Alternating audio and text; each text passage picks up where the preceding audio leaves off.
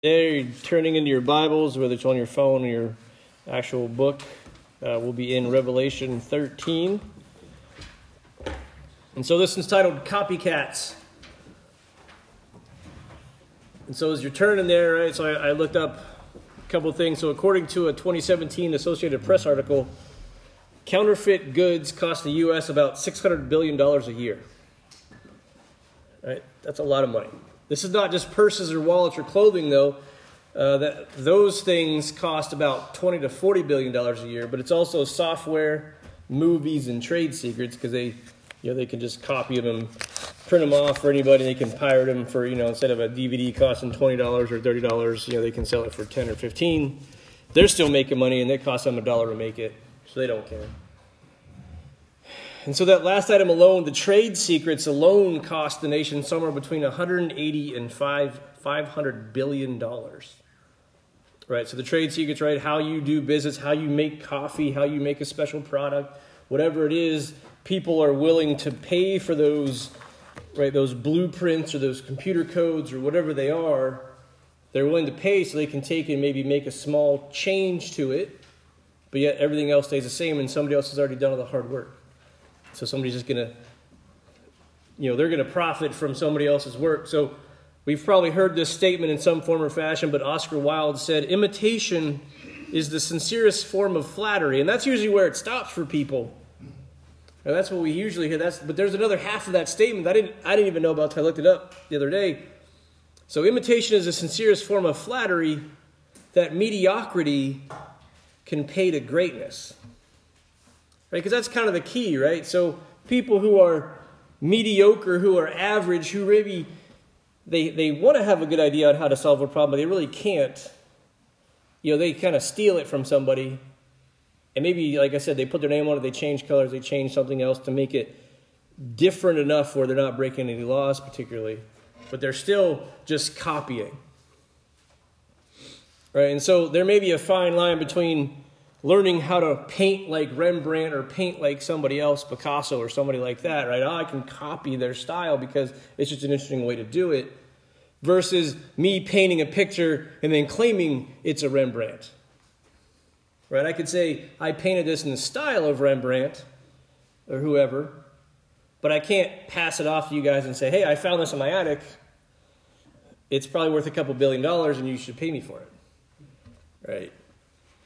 And so it's easy to copy something that sells or works because it's the name recognition, right? It has a reputation of quality, right? Oh, it's a Coach purse, whatever. Oh, these are, whatever, how much they cost, a couple $100. Well, hey, I found this one from a guy's trunk and it's only $50. That's got to be real. It's got to be a good deal. It's just really, he just found it off a truck, kind of thing. Right, but we have this, and so the profit for these people is far greater, and most people can't tell the difference anyway between the real thing and a knockoff. Right, unless you're really schooled in this whole process, you're going to say, yeah, it's close enough. It may say, Coach instead of Coach, or something like that, or Folex instead of Rolex. You can buy the Folexes for $5. The fake Rolexes, and people don't know because if you say, hey, oh yeah, look at my watch. Oh, that's a fancy watch. And from here, oh, it looks real. It's super nice. But when you look at it and everything's off, the gold's wearing off on the back, things like that. Because it's fake. So the same thing happens with Satan and what we're going to see here, the unholy Trinity that we're going to see here today, where he has no original thoughts to himself or for himself. Everything he does has to be copied from God because he is a creation, he is a creature, so he cannot just make things the way he wants them. He can only kind of see what he saw God do and then twist it to fit his own purposes. And so we see this, how Satan copies with what will become the Antichrist and what will become the false prophet. And so this is probably the most well-known piece of the Bible perhaps because this is the end times is really brought about or signified by the Antichrist coming into power. Right, so I'll be right up front. We don't know who it is. He hasn't shown up yet. There may be smaller ones here and there. There are other false prophets, but the Antichrist and the false prophet have not shown up yet. Right, so kind of get that out of the way for now. So we have a few guesses of maybe who they may be referring to as well, but we'll cover that in a few minutes. But we're going to look at Revelation 13. We're going to read verses 1 through 8. And that way it'll kind of set the stage for it all. And so John says, the dragon stood. This is chapter 12, verse 18, and we'll kind of read that as well. The dragon stood on the sand of the sea, and I saw a beast coming out of the sea. This is 13:1. It had 10 horns and 7 heads. On its horns, were 10 crowns, and on its head were blasphemous names. The beast I saw was like a leopard. Its feet were like a bear's, and its mouth was like a lion's mouth. The dragon gave the beast his power, his throne, and great authority.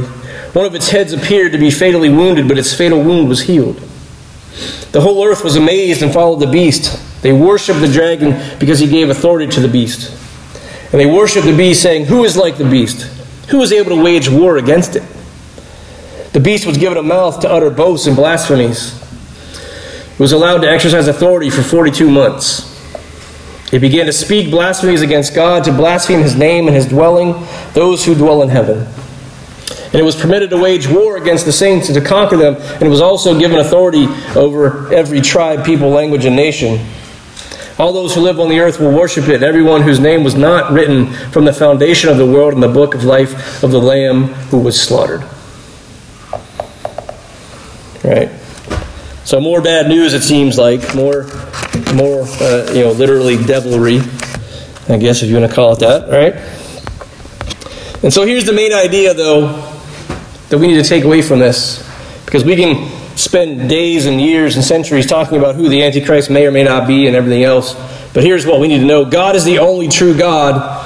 Everything else is just an imitation. And if you look right down Isaiah 44, especially verses 6 and 7, that's kind of where that comes from. And there's other places in the Bible, we're going to read a few of them from some of the Psalms, that really speak to the fact that God is the one true God. He's the only God there is.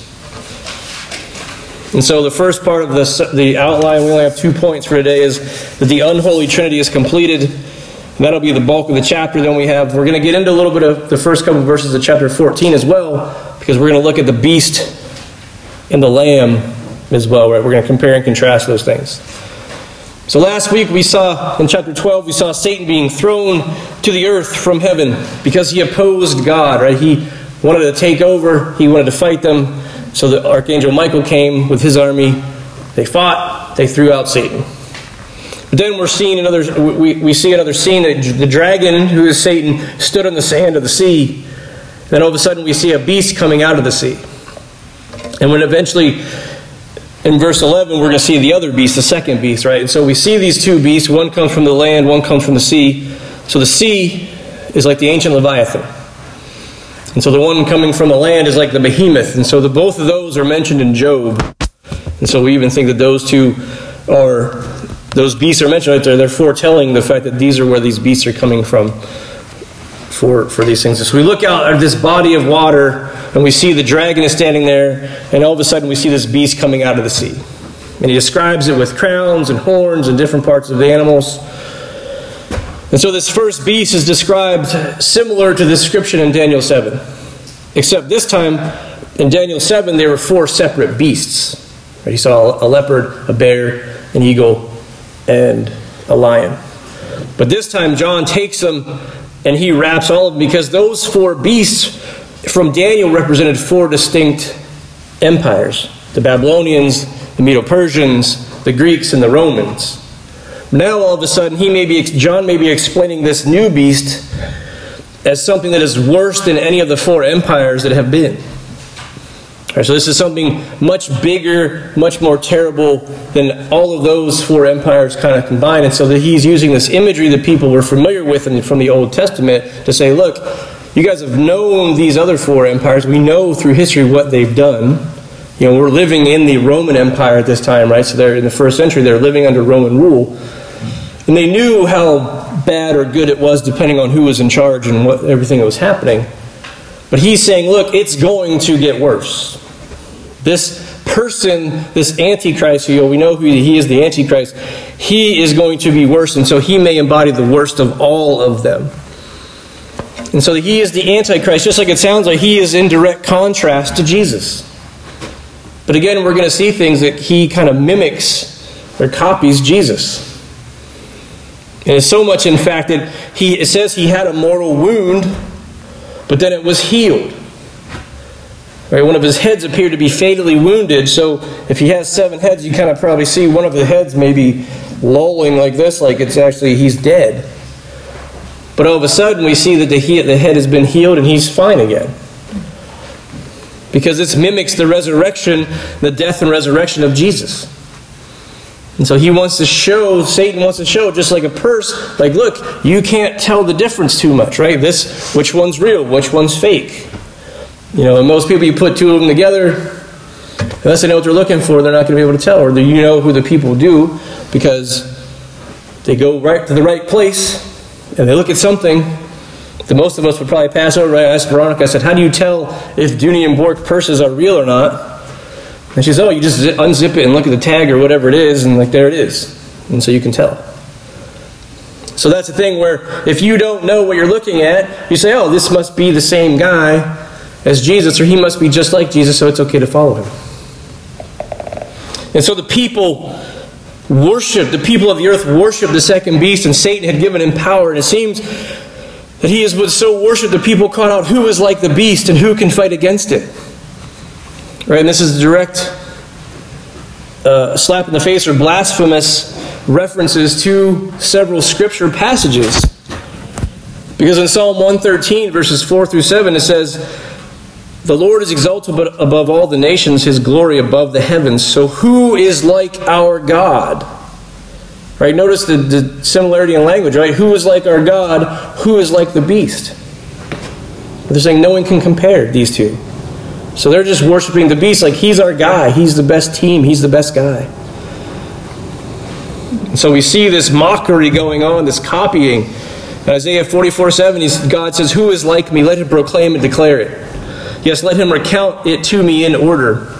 From that the time I established the ancient nation, let them declare to them the things that are coming and the events that are going to take place.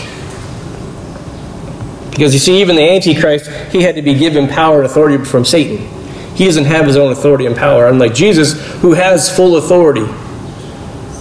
Jesus has full authority because he is God. The Antichrist is just a beast who's working for Satan. So he is not God. He doesn't have any other power other than what was being given to him by Satan.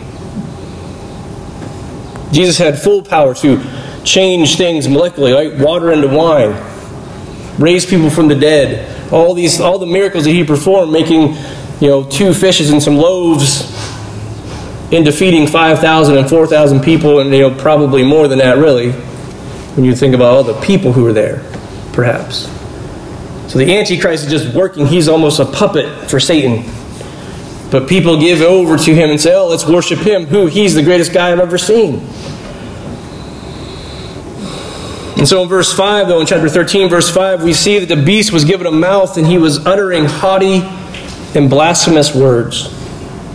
And so blasphemy is the unpardonable sin, right? It is one of the most serious, one commentator says, it is one of the most serious of all spiritual iniquities in the Old Testament because it denies the sovereignty of the Creator. Right? When you're saying, that can't be because of God, right? You're denying the sovereignty of the Creator when you say that things just happen, things are doing whatever. The concept of blasphemy is more than failure to believe in God and endorse his programs and ways. It says it is an active repugnance and open opposition to the Creator God. When you are saying, I am God, I can do just as many things as God does, you are saying, I'm the Creator, I can make things, and then let's miracle up a tree here. Right? Let's make something happen that you can do that only God would be able to do. And of course people can't. So, of course, this is exactly the opposite of how the Son spoke with the Father. Jesus understood his role in the plan. He also understood who God was. So, John 14:28, Jesus says, you heard that I said to you, I go away and I will come to you. If you loved me, you would have rejoiced because I go to the Father, for the Father is greater than I. All right, so here we see Jesus. Every time Jesus speaks about the Father, he is doing it in an honoring way. He's not blaspheming God. He's not putting him down and say, oh, God sent me down here to save you guys. Because that's probably how most of us would be. Right? If you watch Saving Private Ryan, that's kind of their whole thing. Like, why do we got to traipse all the way from Normandy all the way into Belgium or Germany, wherever they were going, deeper into France to go save this one person? Right? And they kind of complain the whole way. Like, why us? Why do we got to do it? Da-da-da-da. But he said, no, I'm here to save you. This is my job. And then in John 8, verses 49 and 50, when the Jews are confronting Jesus, they have a lengthy conversation. The Jews responded to him and said, aren't we right in saying that you're a Samaritan and have a demon? Right? So they're calling him demon-possessed, and also you're not a full Jew, which is kind of a big, huge slam for them, actually. And Jesus answered, I do not have a demon. On the contrary, I honor my Father, and you dishonor me. I do not seek my own glory. There is one who seeks it and judges. See, Jesus came to die for your sins because he is truthful and he is the living Word of God. Right? He is God incarnate. He is the only one that can atone for your sins. And so at best, the first beast only mimics Christ. And so the second beast here, starting in chapter 11 or chapter 13, verse 11, he's going to mimic the Holy Spirit because he is the false prophet. And so we are introduced to this second beast, the Leviathan, and he has two horns like a lamb, but John says, but it spoke like a dragon. Right? So dragons are tricky. They like riddles, and prominently in history, if you read things about dragons, they're very wily. Right? The serpent, the dragon, they're the same synonyms essentially for us in the Bible. Right? The serpent used words to trick Eve essentially into thinking that taking the fruit was okay. Right? Because they're wily, they want to trick you into thinking things are okay. And so this explanation of this, because, well, that's weird. How did he look like a lamb? And how did he speak like a dragon? So this creature's deceptively mild appearance is belayed by its speech, which is like that of a dangerous dragon. Right? The contrast between appearance and reality is like that in the saying, beware of false prophets who come to you in sheep's clothing, but inwardly are ravenous wolves, from Matthew 7:15. And so here we see that the land beast speaks for the dragon by promoting idolatry, because, right, we've all seen people who look super nice and all of a sudden they turn on you and they tear you to shreds, or they talk behind your back, whatever it is, because they are false, they're fake. And so verse 12, though, is perhaps to me, at least to me, is the most disturbing portion and the most telling of Satan's mode of rule. The second beast, using the power from Satan, makes or forces people to worship him. And so here we have the political and religious power. They're joined together, and you are forced to take part in both. Right? He forces them to do it. Right? So in first century Rome, when this is being written, there was a blending of religion and politics. So depending on the ruler, people were forced to call the Caesar Lord. And so certain parts of the early church history, one of the hot topics was whether to allow Christians who actually acquiesced. So they said, okay, I'm going to give in and I have to call Caesar Lord, even though we are commanded to only have one God. Right? So they, for whatever reason, they were threatened. They were, their families were threatened. Their businesses, whatever it was, they said, "Fine, Caesar, your Lord, whatever." And there were churches that were like, "Well, we can't let you back into church because you committed the ultimate sin. You've worshipped other gods. You've worshipped some other idol, and so we're not going to let you back in. You're no longer a Christian, so go away." Right? So there's a big debate of like, well, they need to do something. Repent of their sin, and then we can let them back in. So there was a huge debate about letting people back in or not. But these people, like the church, the Roman government was forcing people's loyalty and fealty. Right? They wanted you to swear that you love Caesar above all things and above all else. And so the people who were hearing this were like, "Well, that's normal. This is what's going on right now. This is how we're living."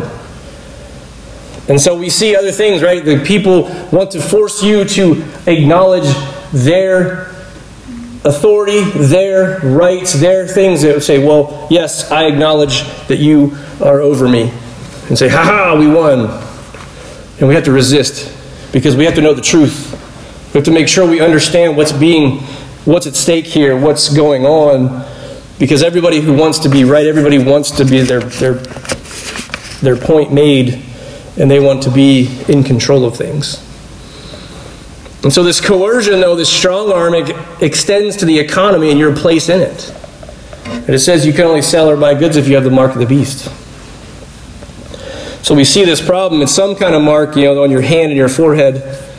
And this new society will make it essentially impossible to feed your family and make a living. So Christians are going to be cut off, or at least forced to make their own way in their own economy.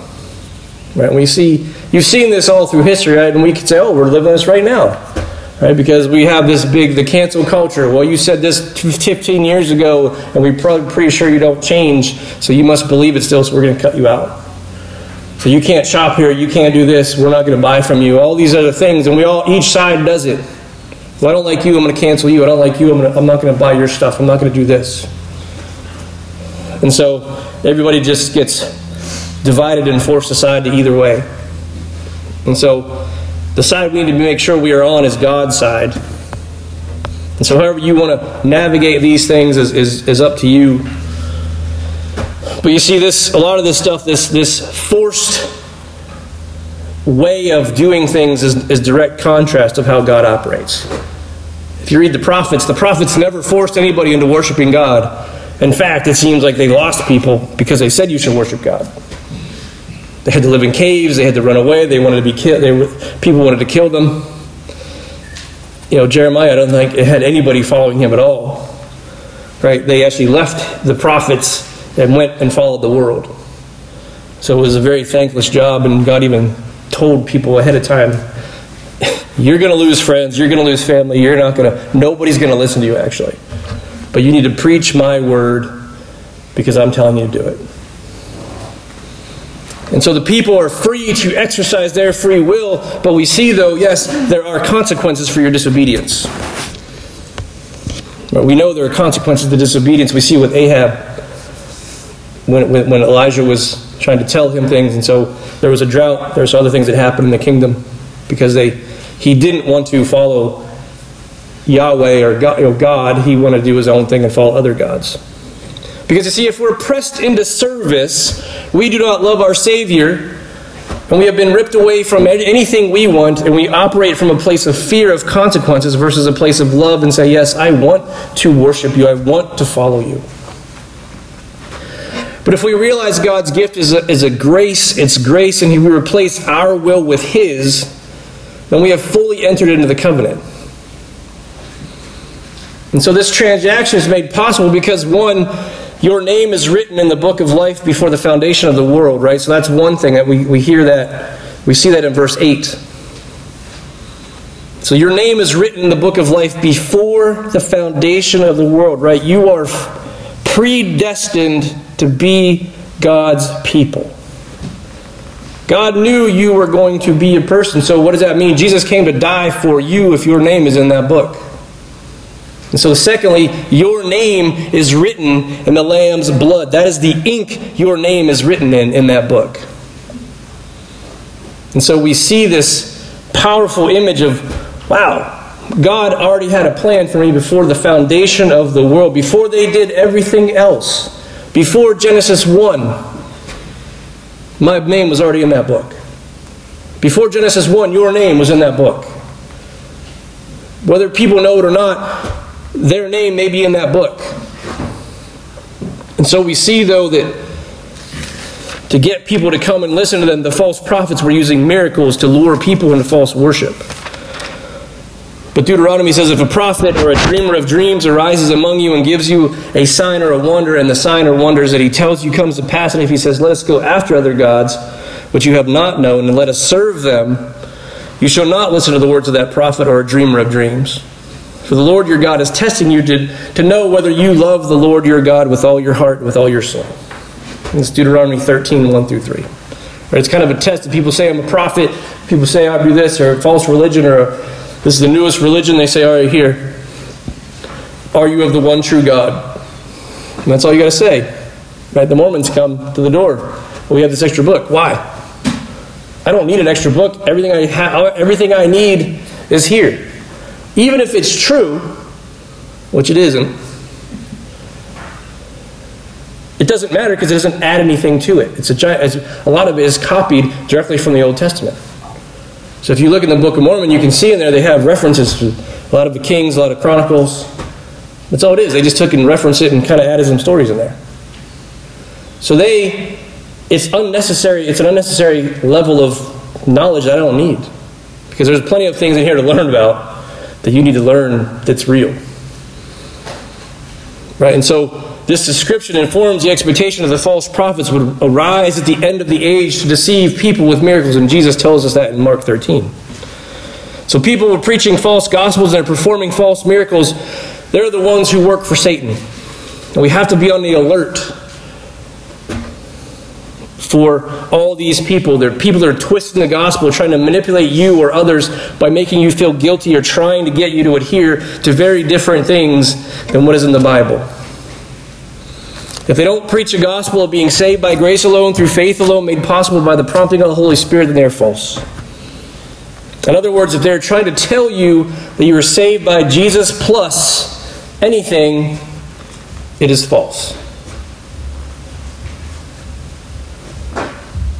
And again, since Satan is not particularly original, he has to mimic what he already knows and what he's already seen work in the world so far. Right? They're selling hamburgers for $0.25. I'm going to sell hamburgers for 20 cents. Because they have a lot of business, I'm going to do the same thing. Right? Why make a new logo and a product when I can steal yours and alter it just enough that you either don't know or don't care about the quality or the differences until it's too late? Right? Again, we kind of go back to that. The original, brand name food versus the store-bought, the store brand food. A lot of it's pretty good. Sometimes they're made by the same people, actually, but sometimes it's very, very, very different, right? You have, peanut butter, great peanut butter, whatever kind of your favorite peanut butter, and then the very generic peanut butter that just says peanut butter on it. Probably it may not be very good. But you don't know until you spend the $3 or $4, whatever it is, to bring it home and put on your peanut butter and jelly sandwich and realize you just made a massive mistake. And you wonder why it was $4 for the Costco tub size of peanut butter. That might be why. Right? Because you get what you pay for in many senses. So Satan has created, or he will create, this is all future. He will create this unholy Trinity. Because again, he's just copying what's going on. Anything he can do to disrupt people from worshiping God is a win for him. He doesn't care. He's going to force you into doing things, so he doesn't care if you really believe it or not, but as long as you're not focusing on God, he wins. And so he creates a system that copies the perfect Trinitarian system of the Father, Son, Holy Spirit with Satan, Antichrist, and false prophet. Why? Because we are made to worship him. We were made to worship, but what or who we worship is what gets us into trouble. And so we come to the last part of the chapter, verse 18, and into chapter 14, verses 1 through 5, and we see, again, probably the biggest part of anything of the Revelation that comes up is the number of the beast. Right? What does it mean?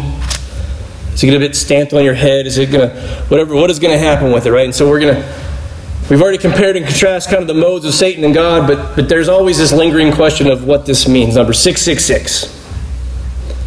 What is it and who does it indicate? Because John says it is a person. And if the slide guy would catch, there we go, thank you. So scholars seem to think that this 666 may refer to the Emperor Nero. So if you use a system called gematria, which is assigning a number value for each letter, because in Greek and Hebrew the letters have a number assignment, so like A is 1, B is 2, that type of thing.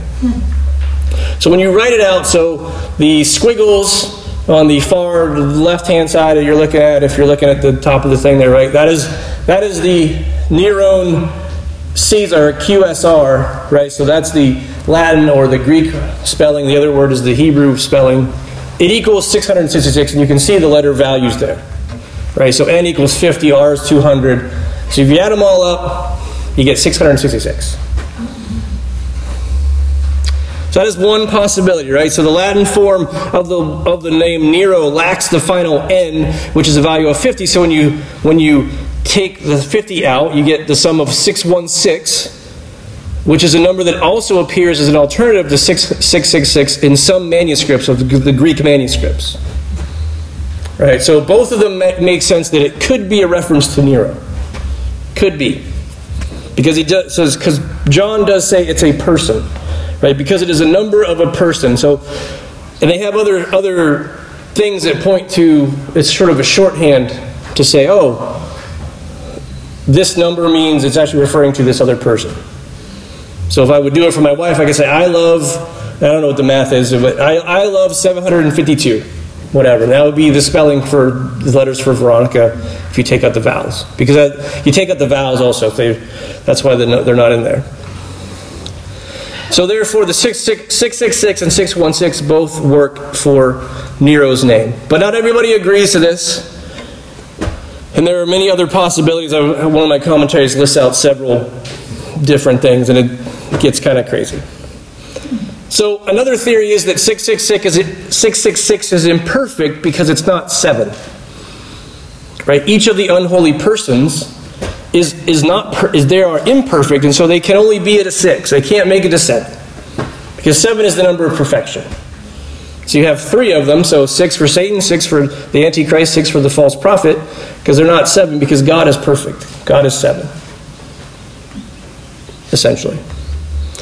But this may be unlikely because in the first century they didn't necessarily look at the number 6 as meaning imperfect or referring to being imperfect.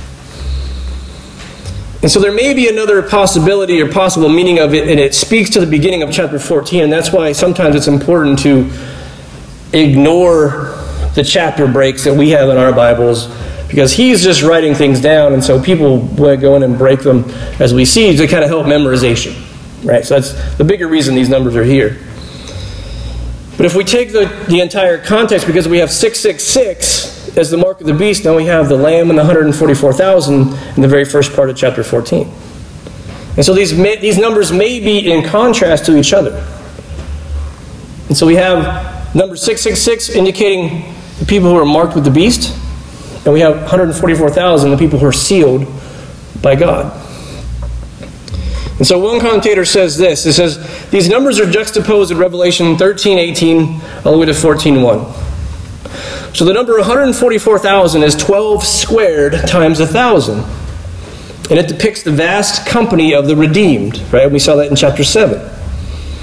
Right? So we have 12 squared, and it's 100 times 1,000 is 144,000. So by way of contrast, the beast number is based on 12 halves, right? So we cut 12 in half, we get 6. The 6s are multiplied by 10 and 100, not by 1,000. And so you get 666. And so the impression is that the being marked with the beast's 666 is a debased alternative to belonging to the lamb's 144,000. So it's a little confusing maybe, but basically it's a way to say, look, you are not one of the chosen, you are not one of the elect, you are not belonging to the Lamb, so you are half. Because it's the same numbers, you just do different math with it and it changes it. Again, it's math, so people try to assign all these crazy numbers and meanings to it, so it gets very tricky, but the bottom line is you are one or the other. Right? The bottom line, whatever it means, if it indicates a person, if it indicates a grouping, you're either branded or you're sealed. So what does this all mean? Bottom line, Satan will make a mockery of God at every turn. But he is incapable of creating anything, so he uses people like puppets to blaspheme God and to trick people into believing him and that he is just like God. Right? Because I imagine Eve hearing a talking serpent. Well, this must be God. He's pretty powerful. He can talk. That's fine. Makes sense. Satan twisted God's words in the garden. He had to be forcibly removed from heaven, whereas Jesus willingly left the throne to live among us and become the Passover lamb to take the sins of the world. Right? He said, hey, I'm going to leave here to go down to heaven, down to earth to take care of this, versus Satan tried to take over the throne and he had to be kicked out Because what happens after Jesus? Jesus returned. He was returned to the throne after his death and resurrection. But he ascended back to his rightful place. And so you see the differences, right? You see the contrast here when you look at the bigger picture. So here's the thing. Satan says, follow me or you will die. Jesus says, follow me and you will live forever. Satan marks his people like branded cattle, but God seals his people to himself. Right? And so here we see the contrast of how Satan operates and how God operates. So when you buy a cheap knockoff or a copycat, you get what you pay for. Sometimes the cheap sunglasses work, sometimes they don't. Right? It may be to impress your friends, or you may like the attention you get when people see that your purse, your watch, or jewelry from afar, but it can't stand the scrutiny of an expert. And so imagine paying $10 million for a painting. People are like, I wouldn't pay $5 for a painting. But imagine you had that kind of money, you loved art so much that you would pay $10 million for a painting of a guy.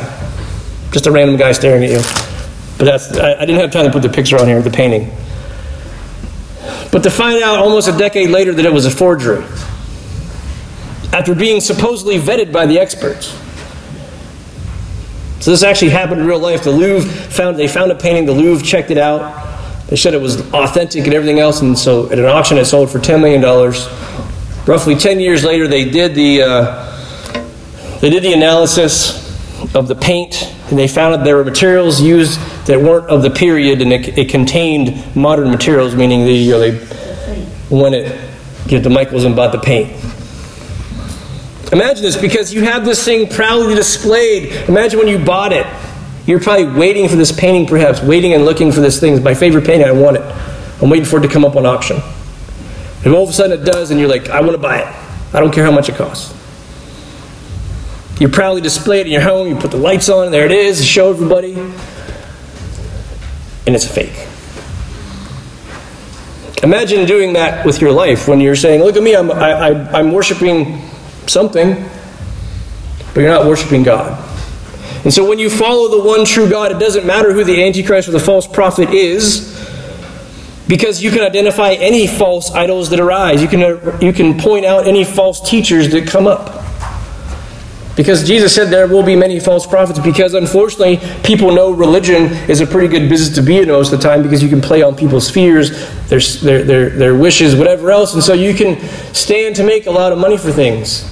Because if you have just enough truth, people don't know any different, so they'll buy it, literally. Right? They'll buy the books, they'll buy the tapes, they'll buy the conferences, whatever it is, and so you can go away fat and happy. And you don't care what happens to these people because you don't really care about them.